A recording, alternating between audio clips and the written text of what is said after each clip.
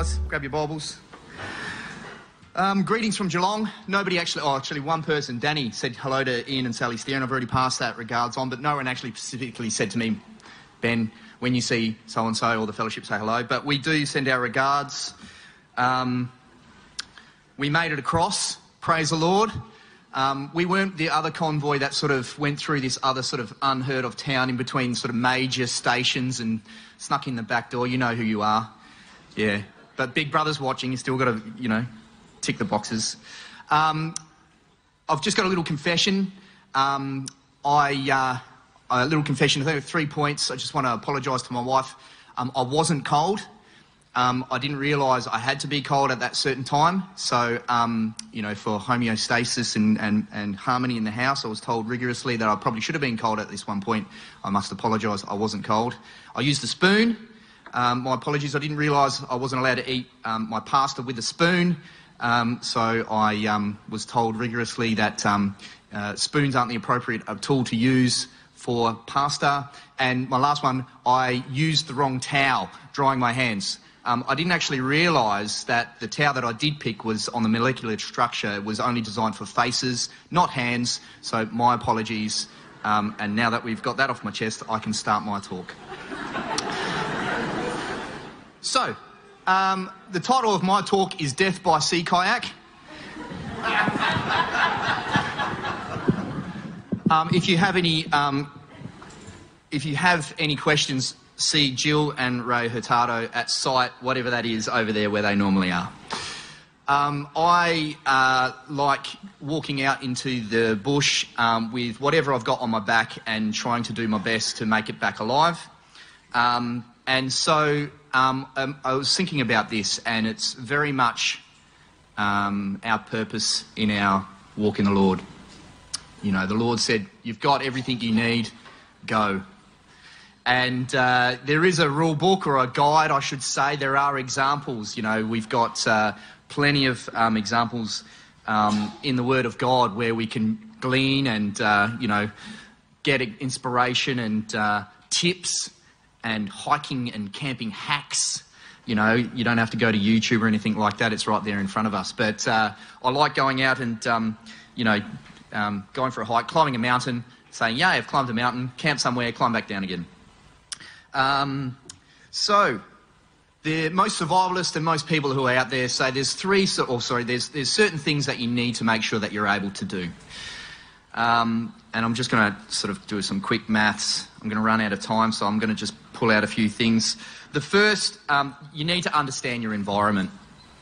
So whether you're going out hunting or hiking in woodlands or sort of like some highlands in the Victoria, temperatures can like climb and drop really quickly, or out in the middle of the hay plains or the Nullarbor or something like that, you need to understand your environment, and you need to be prepared for that. Let's turn to 1 Corinthians chapter 4.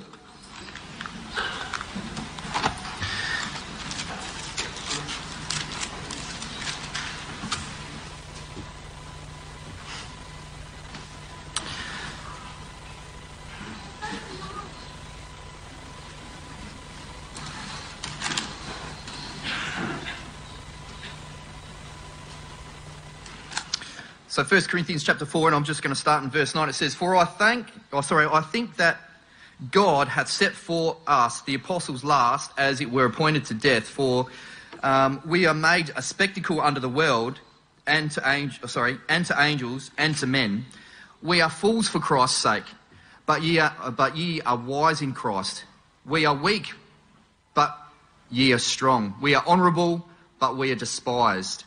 Even unto the present hour we both hunger and thirst, and we are naked and are buffeted and have no certain dwelling place, and labour, working with our own hands, being reviled, we bless, being persecuted, we suffer it, being defamed, we entreat, we are made as the filth of the world, and are offscouring of all things unto this day. I write not of these things to shame you, but as my beloved sons I warn you. So this is how we approach the world. We are seen as sort of these weirdo dudes, a sect, a cult maybe, some extremists, some this or some that, and I can't believe you speak in a different language. What are you talking about? You hear in movies sometimes that sort of they mock the Holy Spirit or speaking in tongues and things like that, and Quite often, a Christian, when I say a Christian, I mean somebody that is spirit-filled, born again, baptised by full immersion, not a, go to the church on Christmas and Easter and was christened once upon a time. We are quite willing and happy to be sort of made ridicule of. And however, no other religion can sort of be mocked about really, because they sort of, jump up and down and stuff. So that is us knowing our environment. We're going into the world seen as this type of, as the scriptures are sort of outlined here. And so we need to be prepared. We read scriptures about that, we need to be as harmless as doves, but as wise as serpents. We understand that everything we put our hand to and every step we take, not the Sting song from the Police, but every step we take, God is with us. He'll bless our movements. He'll bless the words that usher from our lips with the overshadowing that we want to do the Lord's business, that we want to do what the Lord has asked us to do. He's asked us to go. It's written up here. That is pretty old. It's probably one of the OG banners, isn't it, Christine? Pastor John? That was probably one of the first banners ever made up there. Yeah, cool. And nothing's changed. Nothing's changed. We're quite lucky to have a bit of a sanctuary here as well, where we're able to sort of just relax a little bit and not have to think about when we step out the door, what tools are we going to need? Are we going to have this? What type of weather are we... Oh, don't talk to me about the weather.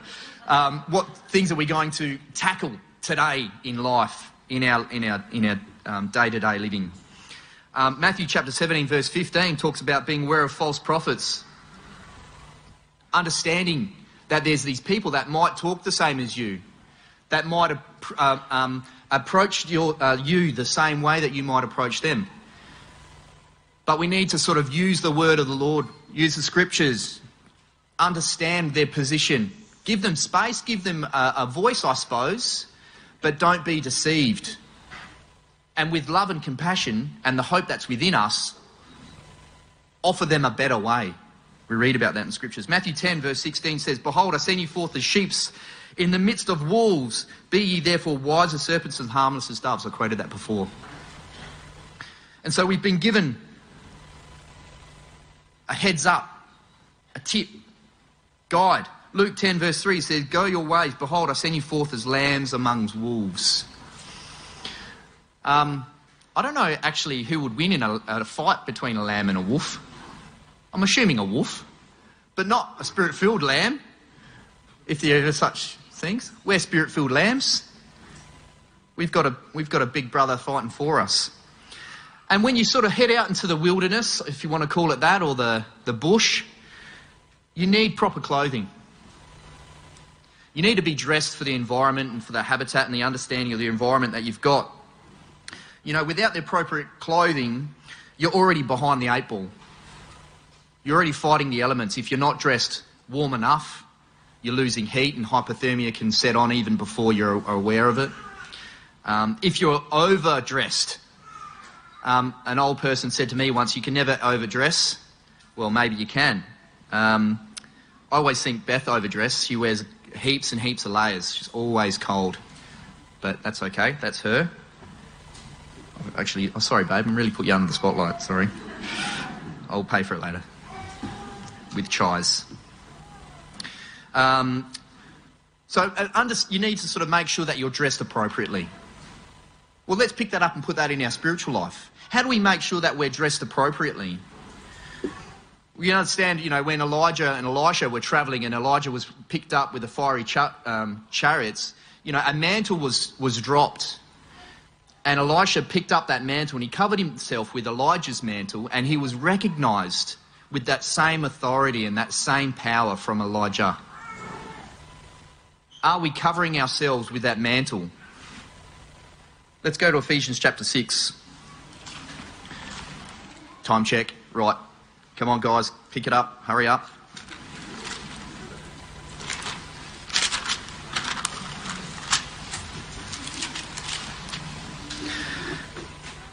Chapter 6, verse 13, it says, "Wherefore take unto you the whole armour of God, that you may be able to withstand the evil day, and having done all, to stand."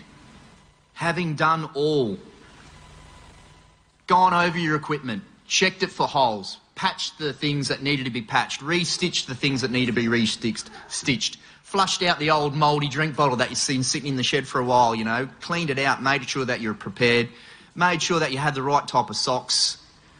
You know, sometimes I've been hiking and you see the checkbook hikers. You know, they've just stopped in at Kathmandu, whatever it is, or Anaconda or whatever, or, you know, Macpac, and they've got all the top-notch stuff, but they're all thumbs and all left feet, and they have the worst experience in the world. They don't know how to use this stuff. They haven't tried this stuff. They haven't gone and tested this stuff. They haven't even set the tent up, you know, and have a little camp out in the backyard and test the gear, you know. But we need to. We need to make sure that we have done all so that we are able to stand. Make sure your helmet's on the right way. Number 2, you need to have a means of lighting a fire.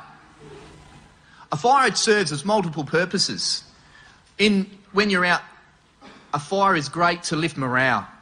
They call it the bush TV. I know for me, you sit there and you can watch it for hours. You know, you've got to keep adding fuel to it, of course, but it sort of mesmerises you, lifts your spirit. Some great conversation can happen around a campfire. You get to know the people that you're travelling with really well. But it also can be used to purify water, to cook and make sure food is safe to eat. It can give you a warmth. It can scare away predators or any sort of enemy that might want to come into your camp. It lights the surrounding campsite so that you don't trip and fall and hurt yourself. In our spiritual life, we know about that fire. We've been filled with fire, that Holy Spirit. Pastor Chad talked about that power, Acts chapter 1. And you'll know on that day, you know, we'll receive power, the fire of the Holy Spirit. Isaiah had that, it's gone red. Isaiah had the, let me check my notes. He had a vision about a hot coal being lifted off the altar and searing on his lips to purify himself. We've been purified. We have the ability through the Holy Spirit to make sure that, you know, the things that we digest and that we ponder about is purified and made sure that we understand things the way that the Lord wants us to understand things. Shelter is another thing. A shelter is an amazing thing, and I'm skipping over this because I feel like I've written a 45-minute talk here and it should have only been 12 minutes, but never mind. A sanctuary. What's our sanctuary?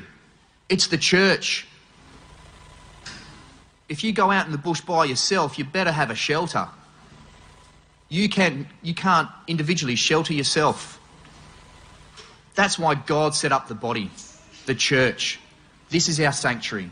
This is our shelter. And if you think you can manage it sitting at home, watching YouTube, watching Zoom, you're fooling yourself.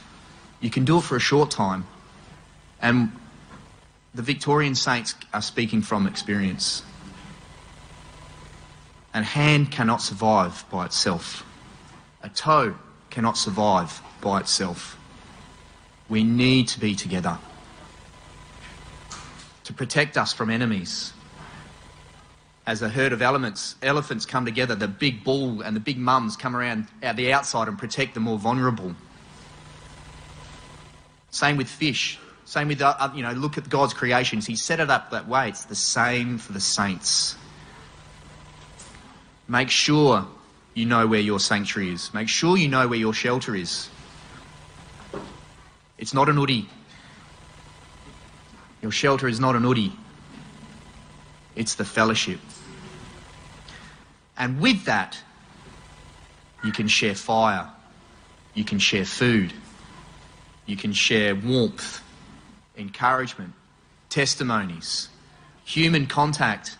When we pray together, when we sing together, when we just talk together, survival is increased. So let me leave you with this thought. Where's your shelter? Where's your clothing? Where's the equipment that you need so that you have done all so you're able to stand?